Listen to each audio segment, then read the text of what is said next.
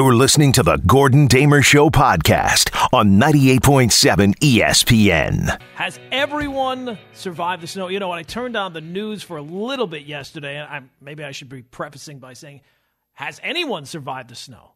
Because the way they were made, oh my God, if you don't need to go out, stay home. Oh, if I don't need to go out, well, I was planning on taking a nice drive in the country while 7 feet of snow was falling.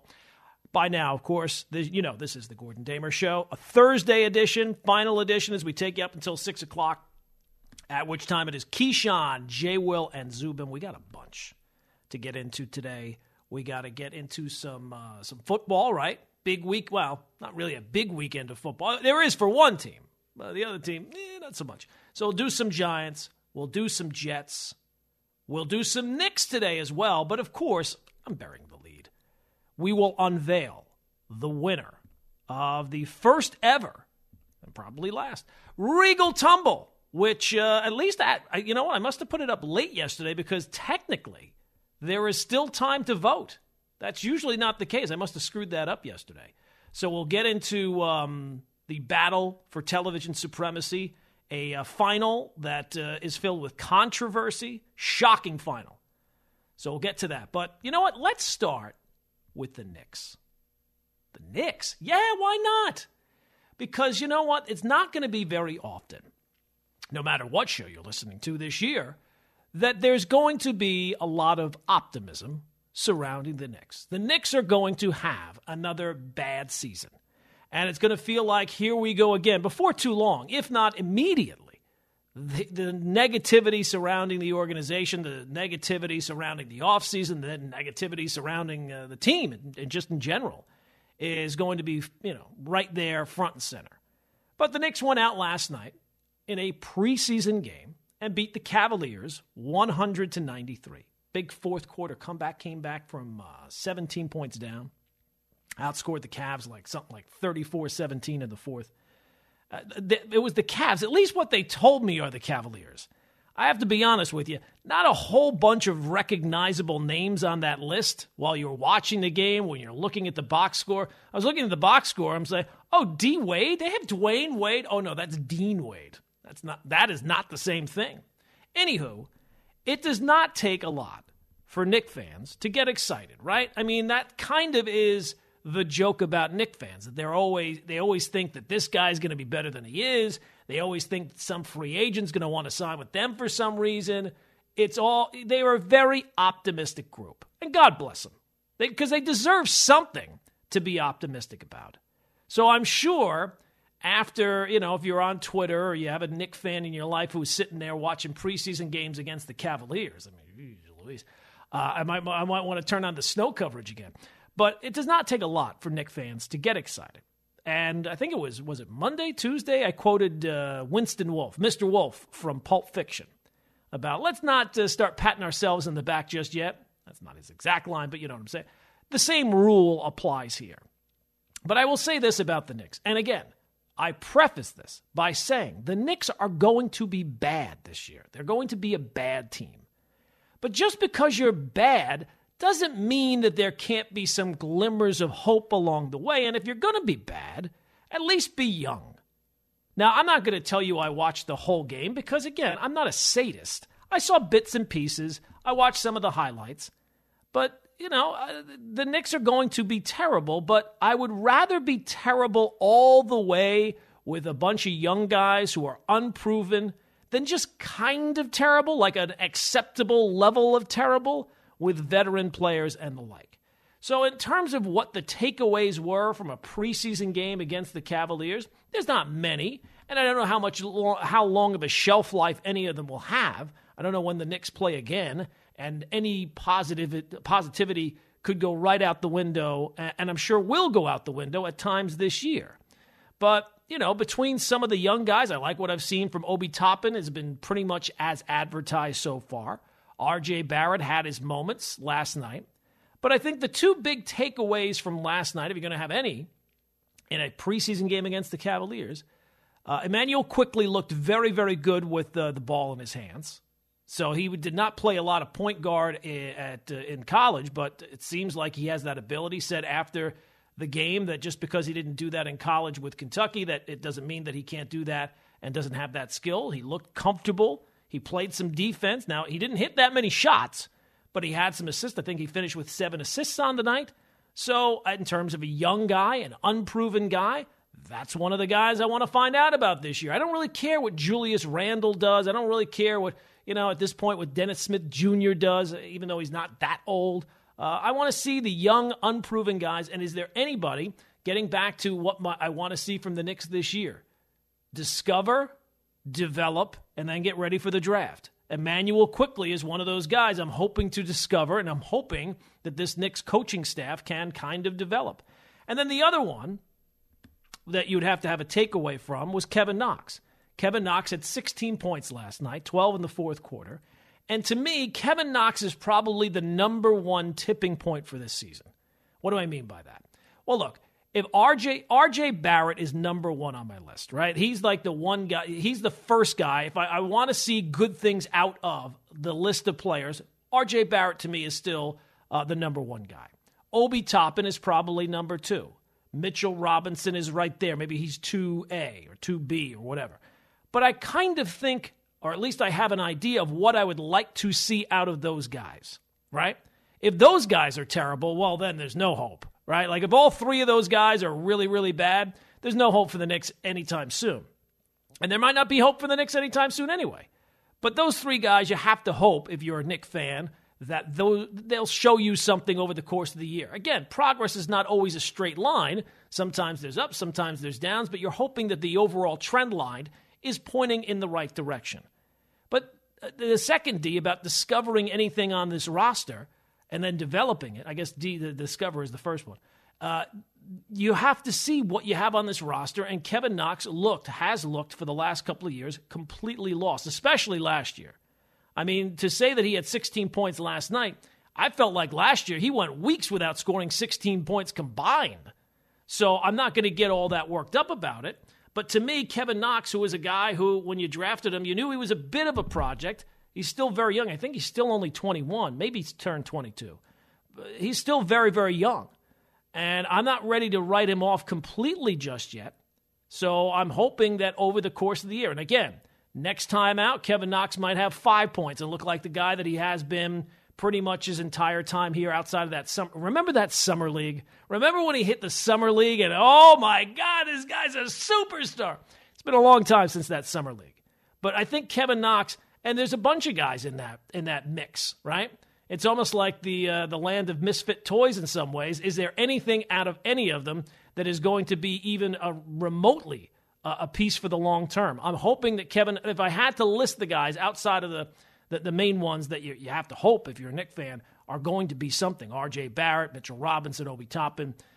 You would have to hope that if there's anybody outside, I don't have a lot of hope for Dennis Smith Jr. I don't have a whole lot of hope for Frank Ntilikina. I don't have a whole lot of hope for a lot of those guys. Kevin Knox, I don't really have a whole lot of hope for him either. But if I had to list the guys out of the dark horses to actually contribute in a meaningful way long term, I would like to think that Kevin Knox certainly far more than he has so far. Now, part of that might be the fact that he's not really contributed much at all so far. 1-800-919-ESPN is the phone number, 1-800-919-3776. So that's there. It's a Gordon Damer show, so you know we're going to have to talk about the Yankees, right? Brian Cashman was on with the K Show yesterday, got into all the different topics about this offseason. He acknowledges about, their interest in DJ LeMahieu, has kept with the company line that he is the number one target this offseason, how important it is for the Yankees to get him signed, and all the different angles of it, right? Are you worried that things are going to fall through? If you're busy looking and courting this one guy, what about if it takes a really long time, which it seems like it's a pretty slow developing market? What if you spend all this time, he ends up going somewhere else, and then you end up missing out on other guys that you want? So a lot of conversation about DJ LeMahieu, a lot of conversation about Gary Sanchez as well, some conversation about the budget. You know what? When you look at this Yankee offseason, and we'll hear from Brian Cashman coming up, but when you look at this Yankee offseason, you know what the first, at least to me, right? Like I spend my days looking, not just watching all the old movies and TV shows, But I'm looking at the Yankees and how they can improve and all this talk about the budget, which seems kind of ludicrous to me. What you realize is how much easier things would be this offseason if the Yankees did not make that trade for Giancarlo Stanton. That trade and the fact that it's already turned out that he is now essentially a DH that costs you $30 million a year, things would be so much easier if there was any way. And when you go through baseball, I haven't done the legwork on this, but I would think that that's probably the most unmovable contract in the entire sport. You know, there's plenty of conversation about Nolan Arenado with the Rockies, and the Rockies maybe have an interest in moving. He's owed, I think it's $200 million. Anybody would, I mean, who wouldn't trade for Nolan Arenado before Giancarlo Stanton? Even with Arenado's numbers being down last year, at least he can play a defensive position. At least his downward trend line is only one season. At this point, we were talking after my show yesterday and before DCR yesterday, I was talking with Canty, and I was saying, you know, at this point, Giancarlo Stanton has been more injury prone and missed more time at this point of his Yankee career than Jacoby Ellsbury. And I went back and I did do the legwork there. In the first 3 years of Ellsbury with the Yankees, he played 83% of the time.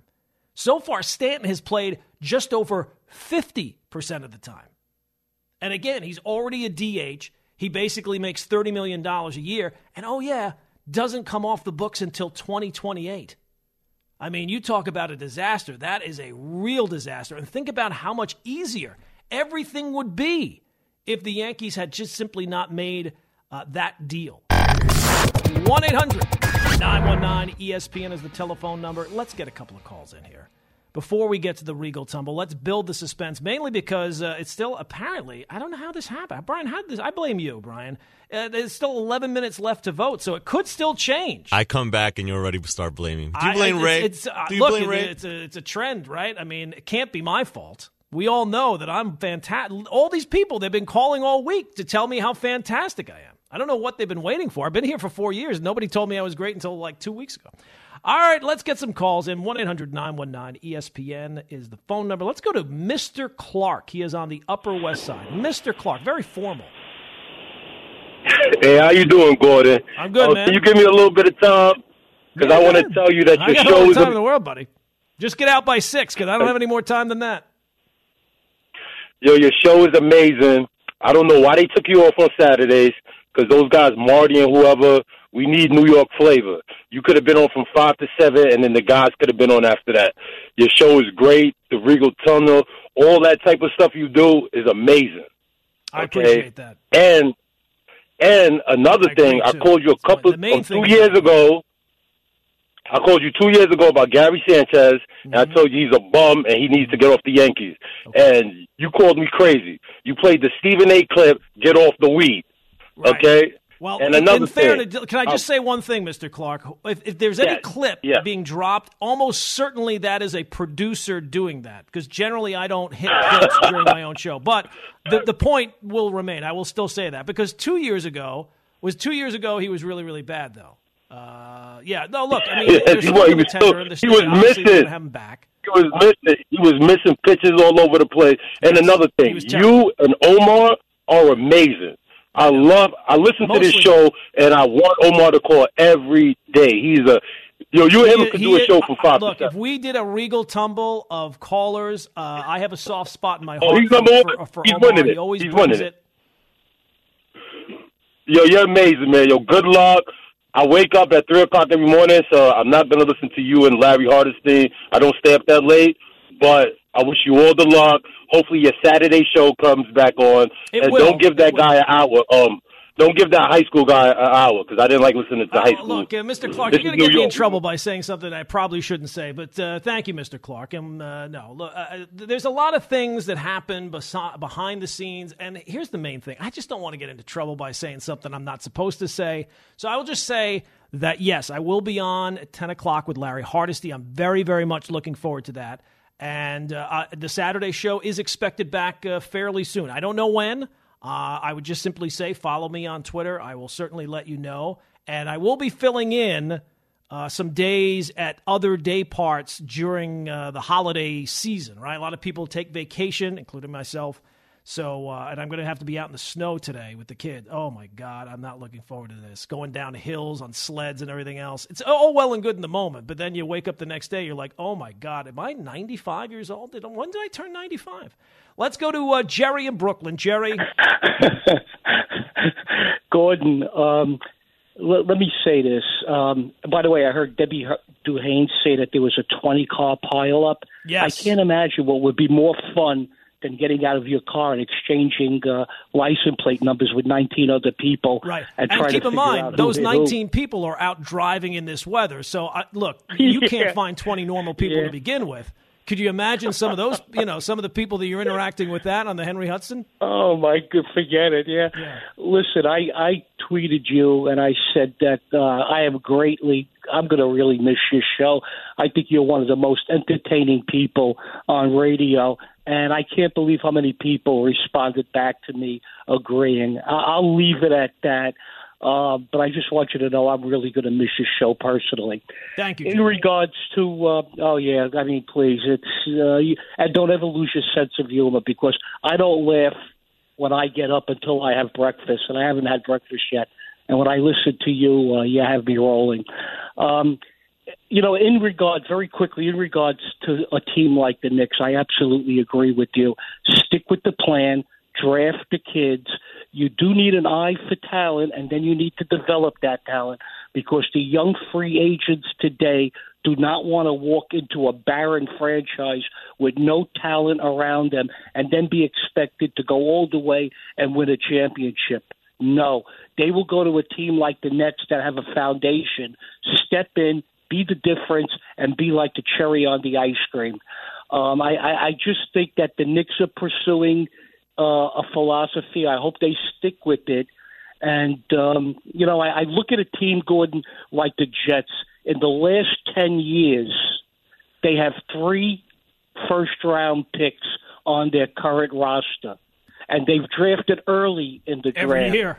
So that's the most amazing thing. Yeah, no, absolutely. And Jerry, thank you for the call. And I appreciate the sentiments. I appreciate all the support has been absolutely fantastic. You do this show. We're on for 1 hour, basically in the middle of the night for a lot of people. And the support, though, that people, that the show, that they enjoyed it and it was part of their lives, and they're going to be sad to see it go, has meant a lot. It really has. So thank you for all the let's not make it weird. Let's not get overboard. But I do appreciate it. In terms of the Jets, I mean that's crazy, right? Like the Knicks.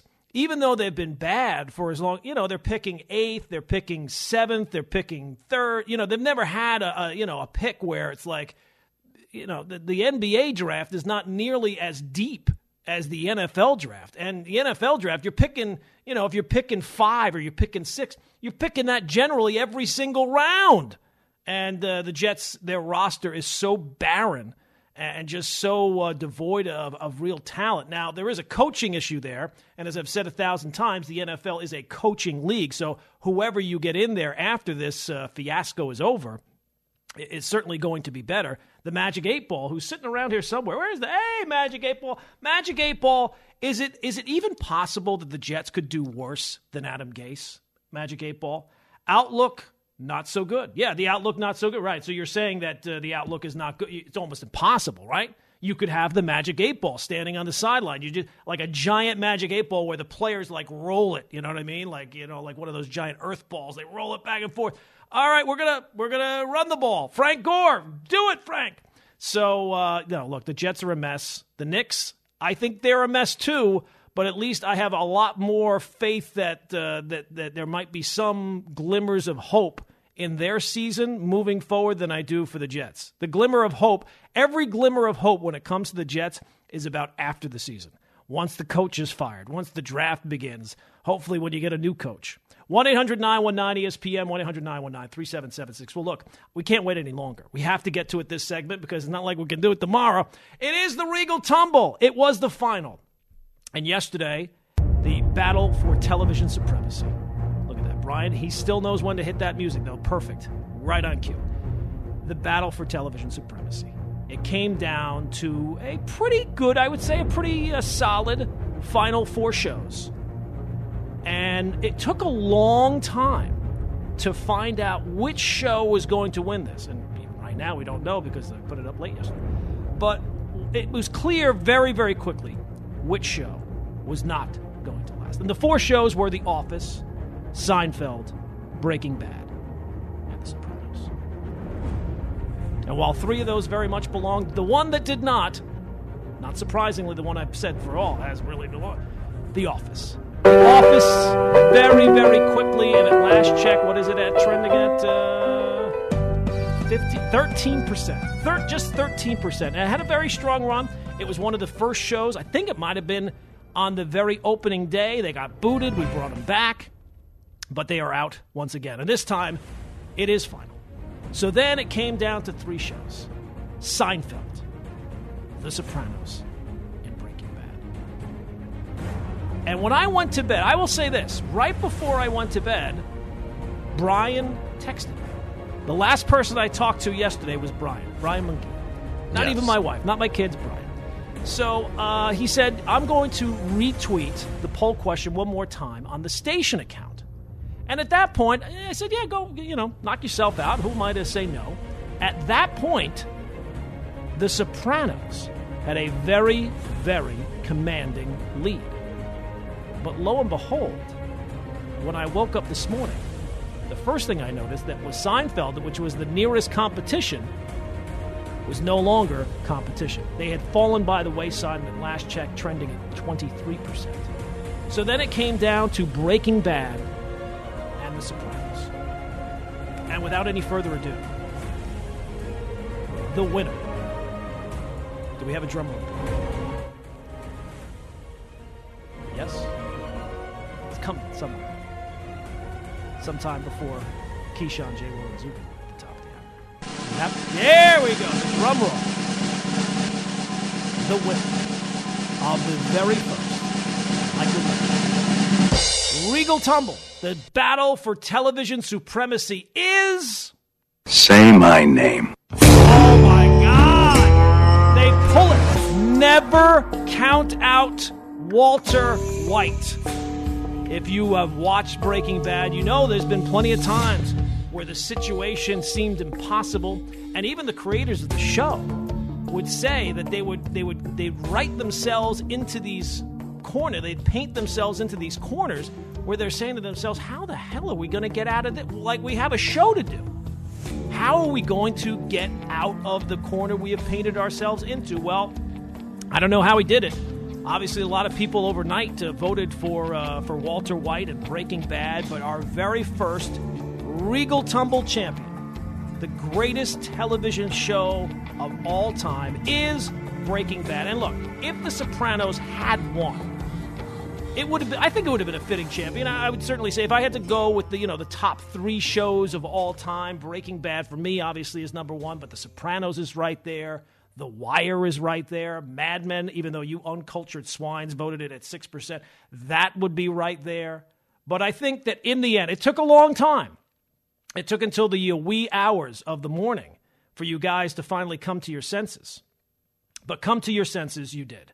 And the very first champion of the Regal Tumble is Breaking Bad. And I would say, I think what the difference for me between Breaking Bad and The Sopranos was, The Sopranos obviously is the more revolutionary show. There's no question about that, right? All the anti-heroes in all these shows, Walter White, Don Draper, Stringer Bell, all these guys, they're bad guys, but you root for them.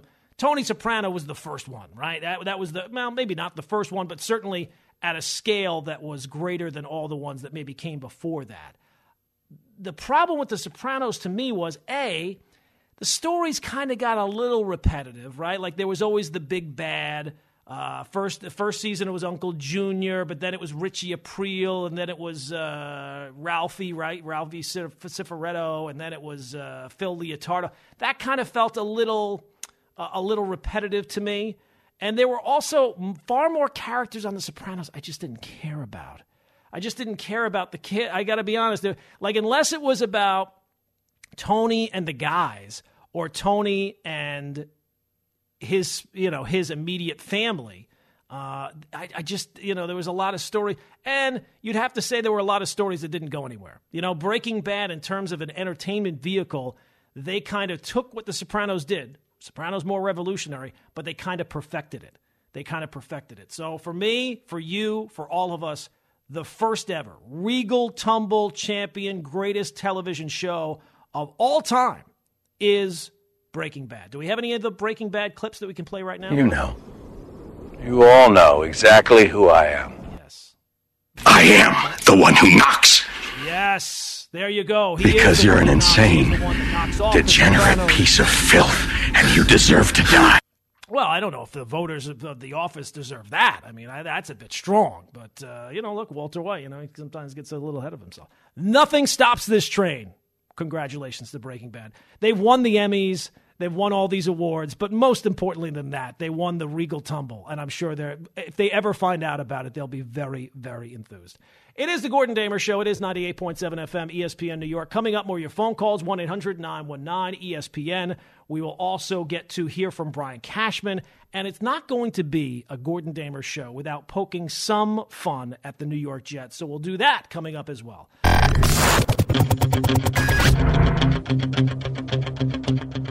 Who is it you think you see? Do you know how much I make a year? I mean, even if I told you, you wouldn't believe it. Do you know what would happen if I suddenly decided to stop going into work? A business big enough that it could be listed on the NASDAQ goes belly up.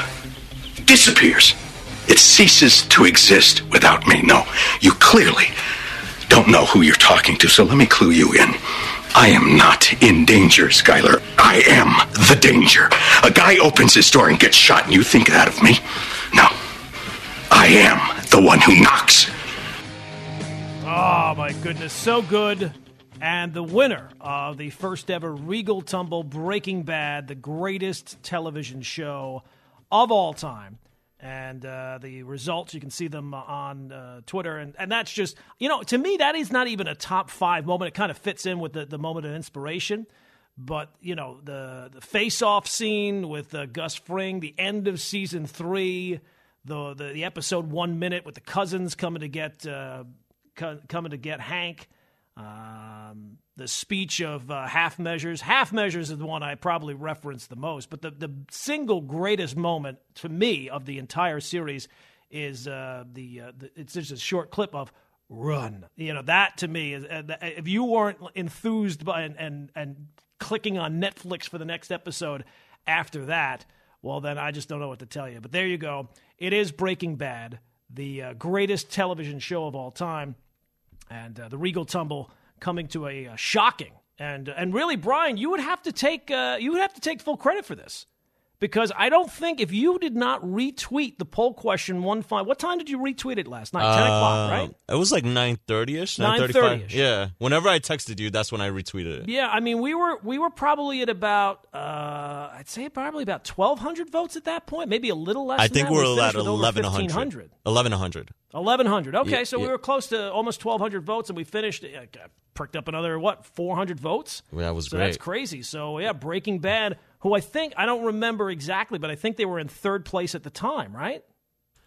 I think they were in The third. Sopranos definitely was first, and I was like, Seinfeld second? Oh, okay. Yeah, I think Seinfeld was was pretty, they were pretty far behind The Sopranos, but they were in second place, and I don't even remember what Breaking Bad was at. I think, from what I remember, Breaking Bad was at 22%, something like that. 22%, and they finished at 34%. So that Which tells is you that a amazing. lot of the votes that were coming in at that point were all it was all Breaking Bad. And I went through like the retweets. I thought that maybe one of these fan accounts that has a lot more followers than me, maybe they put it out there somewhere. I don't know, but it was definitely it was a shock to wake up today. And, they won by 5%, so that's pretty good. Pretty good. All right, 1-800-919-ESPN is the phone number, 1-800-919-3776. Let's get to some Brian Cashman, because I promised that, and we have to get to it. Brian Cashman was on with the Michael Kay show yesterday, talking about all the various angles about the Yankee offseason, which at this point you would have to say the Yankee offseason is all about DJ LeMahieu, right? Everybody wants him back. The Yankees want him back. He apparently wants to be back, but it's a negotiation. and we'll have to wait and see what ends up happening. So here's Brian Cashman yesterday answering the question, are you hurting your leverage by being so open? Right? Cashman said it. Aaron Boone has said it. Basically, everybody on the team has said they want DJ LeMahieu back. But are the Yankees hurting their leverage by being so public, saying they want DJ LeMahieu back? No, I mean, how do you not acknowledge it? When we signed LeMahieu, nobody saw it coming, and no one was even asking about it. And, clearly the focus was on other free agents and bigger names, and that kind of snuck up on our fan base, and everybody was kind of shocked by it. But like last winter when we were going after Garrett Cole, it was obvious, and so just not to state the obvious would be kind of silly, too. I don't know how I'd navigate if we're going to be on the phone for 20 minutes or more. How do you navigate answering questions about the obvious? It's not easy, so might as well just run to it and just acknowledge it. It seems it's a simpler, easier way to go about it. And everybody knows our fans want him. We would like him. He'd like to come back. It just comes down to dollars and cents and the competition that's involved, whoever they might be. Okay, and then Brian Cashman, are you worried that other plans are going to fall through while DJ LeMahieu decides? Oh, no question. I mean, that happens every year. Last year, we were successful in getting in our main primary focus in Garrett Cole. It took a while, and players had come off the board prior, and some years we have success, but then other years, obviously, as we're focused on something, things happen elsewhere, and so those opportunities obviously disappear. And so, yeah, there's always those issues. Obviously, if we don't sign LeMahieu, then, whatever's available at the time that, a decision gets made by DJ and his family. And if it's not with us, which we certainly hope it would be, but if it's not with us, then we'll have some more flexibility to open things up a little bit. Clearly, if we sign LeMahieu, he's our second baseman and Gleyber's our shortstop. If we don't sign LeMahieu, then we'd be looking for, a middle infielder, because Gleyber could always swing over to second base. So it could be a shortstop import and Gleyber goes to second. But our preference would be to have LeMahieu back in the fold, and that's where he fits. Okay, so there's Brian Cashman. Look, the Yankee plan, let's wait and see what it actually is. And I do think it has to include DJ LeMahieu. I think everybody is in agreement with that. But so far, it feels like the plan is to just basically bring back the same crew from last. Now, look, I'm sure they'll have some changes, maybe in the bullpen, maybe a starting pitcher. We'll have to see what the contract is for LeMahieu and what else they have to do. But I know I've used this line 1,000 times. It kind of feels like the Yankees are taking the milk out of the fridge, seeing that it's sour, putting the milk back in the fridge and hoping it's fresh tomorrow. Now, DJ LeMahieu, of course, you want him back. But that can't be the end of it. There has to be more changes to this team who is, again, smack dab in the window of opportunity to win a championship. And it doesn't feel like that if they get DJ LeMahieu, that's going to be the big move. And there's not going to be a whole lot else to do. And that is not, to me, acceptable enough. Now, there's a lot of uncertainty for the season, like how many games are they going to play? When are they going to play?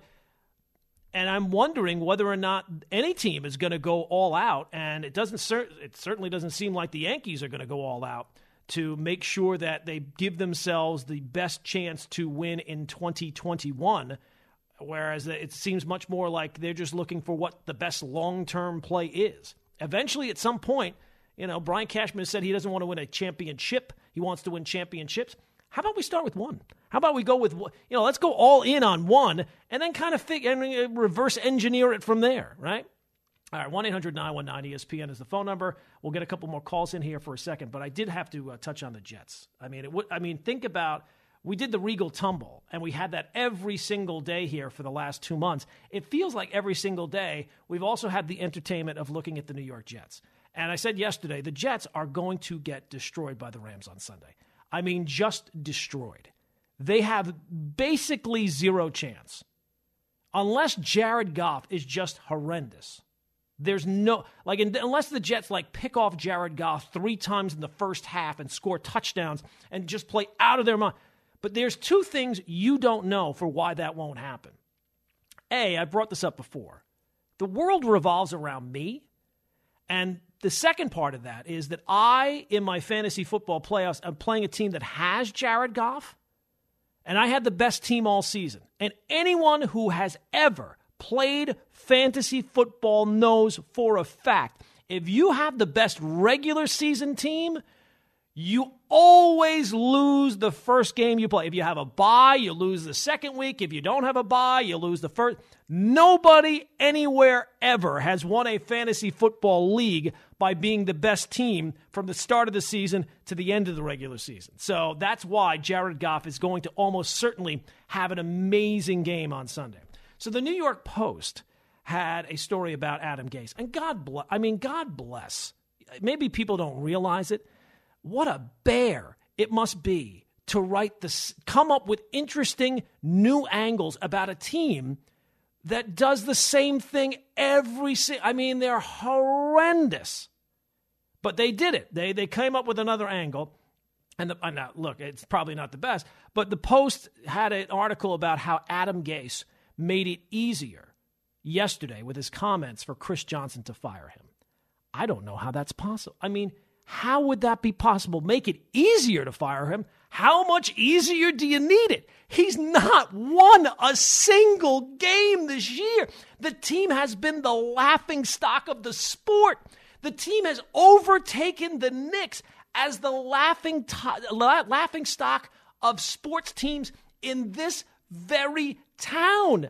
They're very much in the conversation for worst team in the history of the sport. They have the worst offense in football that features a 37-year-old running back. The quarterback looks like he's never played the sport before. The defense is terrible. The entire team is a mess. There are entire games where it seems like the game came as a surprise to the entire, we're playing a game today. I'm not ready. I just had a big sandwich. I don't know how much easier it could get. So to say that it makes it easier for Christopher Johnson or Woody Johnson, you could have any Johnson, and they would know that they have to fire Magic Johnson, Walter Johnson, Dwayne The Rock Johnson, Lyndon Baines Johnson, former Celtic point guard Dennis Johnson, the big unit Randy Johnson, jazz musician Buck Johnson, NASCAR driver Jimmy Johnson, football coach Jimmy Johnson, Larry Johnson of the Knicks, Larry Johnson, the football guy, Dakota Johnson. Coming up at 6 o'clock, Keyshawn Johnson. Any Johnson knows. They don't have to have any conversations. They don't have to have anybody tell us anything. Adam Gase is going to get fired. So then I read the article, and the line that jumped out to me, Gase is talking about Christopher Johnson's frustration about losing. And he said, quote, "I've never seen anger. He's like all of us." Well, look, far be it. I am not a Jet fan. I've made that clear. I'm a Dolphin fan. So far be it from me to ever speak on behalf of Jet fans. But I will say this, and I feel confident in saying this. If he's never been angry, then most definitely he is not like the rest of us. I think the predominant emotion most Jet fans have had over the course of the year, and there's been a lot of them, and at this point, it's just resignation, right? It's probably just depression. But anger certainly has factored in. If you were doing a Regal tumble for the emotions of Jet fans, anger would not be The Office. Anger would not be the Real Housewives of wherever. They would not be This Is Us. Anger would be Breaking Bad, Sopranos, Seinfeld. By the way, I ran down those lists of all the famous Johnsons, right? At this point, you would have to say the most famous Johnson is Dwayne The Rock Johnson, right? Would he be more famous than Magic Johnson at this point? I think so, right? Dwayne The Rock Johnson, he's like the biggest star in Hollywood. He's certainly one of the biggest moneymakers in Hollywood. I think that Dwayne The Rock Johnson, for a long time I wondered who the most famous wrestler was, and I think for a long time it was Hulk Hogan. But Dwayne The Rock Johnson certainly passed him there. And I think now Dwayne The Rock Johnson is the most famous Johnson. All these important questions. What are we going to do with ourselves now that I'm not going to be on? At least not at this time. All right, let's get to, before we get to calls, I don't like to, a lot of shows, when their shows are over, they thank this person or that person. And to you, the listener, you don't know who these people are. They're people maybe on the show or behind the scenes. I never do that because all I ever want to do is just make it entertaining for the listener. So, but since this is the last show in this time slot, I do want to say thank you to Debbie Duhame and Brandy Scott, who have filled in on traffic for the run of the show, to my first producer, Keith King, to Brian McGee, who is probably the producer of the show the longest, to Ray Santiago, to all the people behind the scenes who have helped put the show on, get the show running. There's a snowstorm. Brian has taken buses and trains and plane trains and automobiles to get here, so we want to thank him as well. All right, let's get a couple calls in here before we run out of here. It would not be a Gordon Damer show. It wouldn't be any show on the station without Spike in Jersey. Spike, quick, my man. Go, quick. Real quick. Stay healthy, and thanks for all the entertainment, and I'll catch you at 10 o'clock. All right, man. Sounds good. Thank you, Spike. Let's go to Craig in Jersey. Craig, go. Quick, man. How you doing, Gordon? You mentioned about the fantasy football. I lost the first game of the season. I started Matthew Stafford. I started Patrick Mahomes after that 2 years ago, and I ran the table for like $6,500. Well, Craig, you are the one guy. I mean, you should consider yourself lucky because that will never – I'll tell you right now, in my entire – and Craig, thanks for the call – in my entire fantasy football career, which I remember buying books of fantasy football information, like back in like the 90s. Books, actual book, not the internet. The internet didn't exist. It wasn't magazines. They didn't even have those. It was books. And doing fantasy football back then, when you have the best team in the regular season, you always lose in the postseason, in the playoffs. So I fully expect that this week. All right, that's going to do it for me.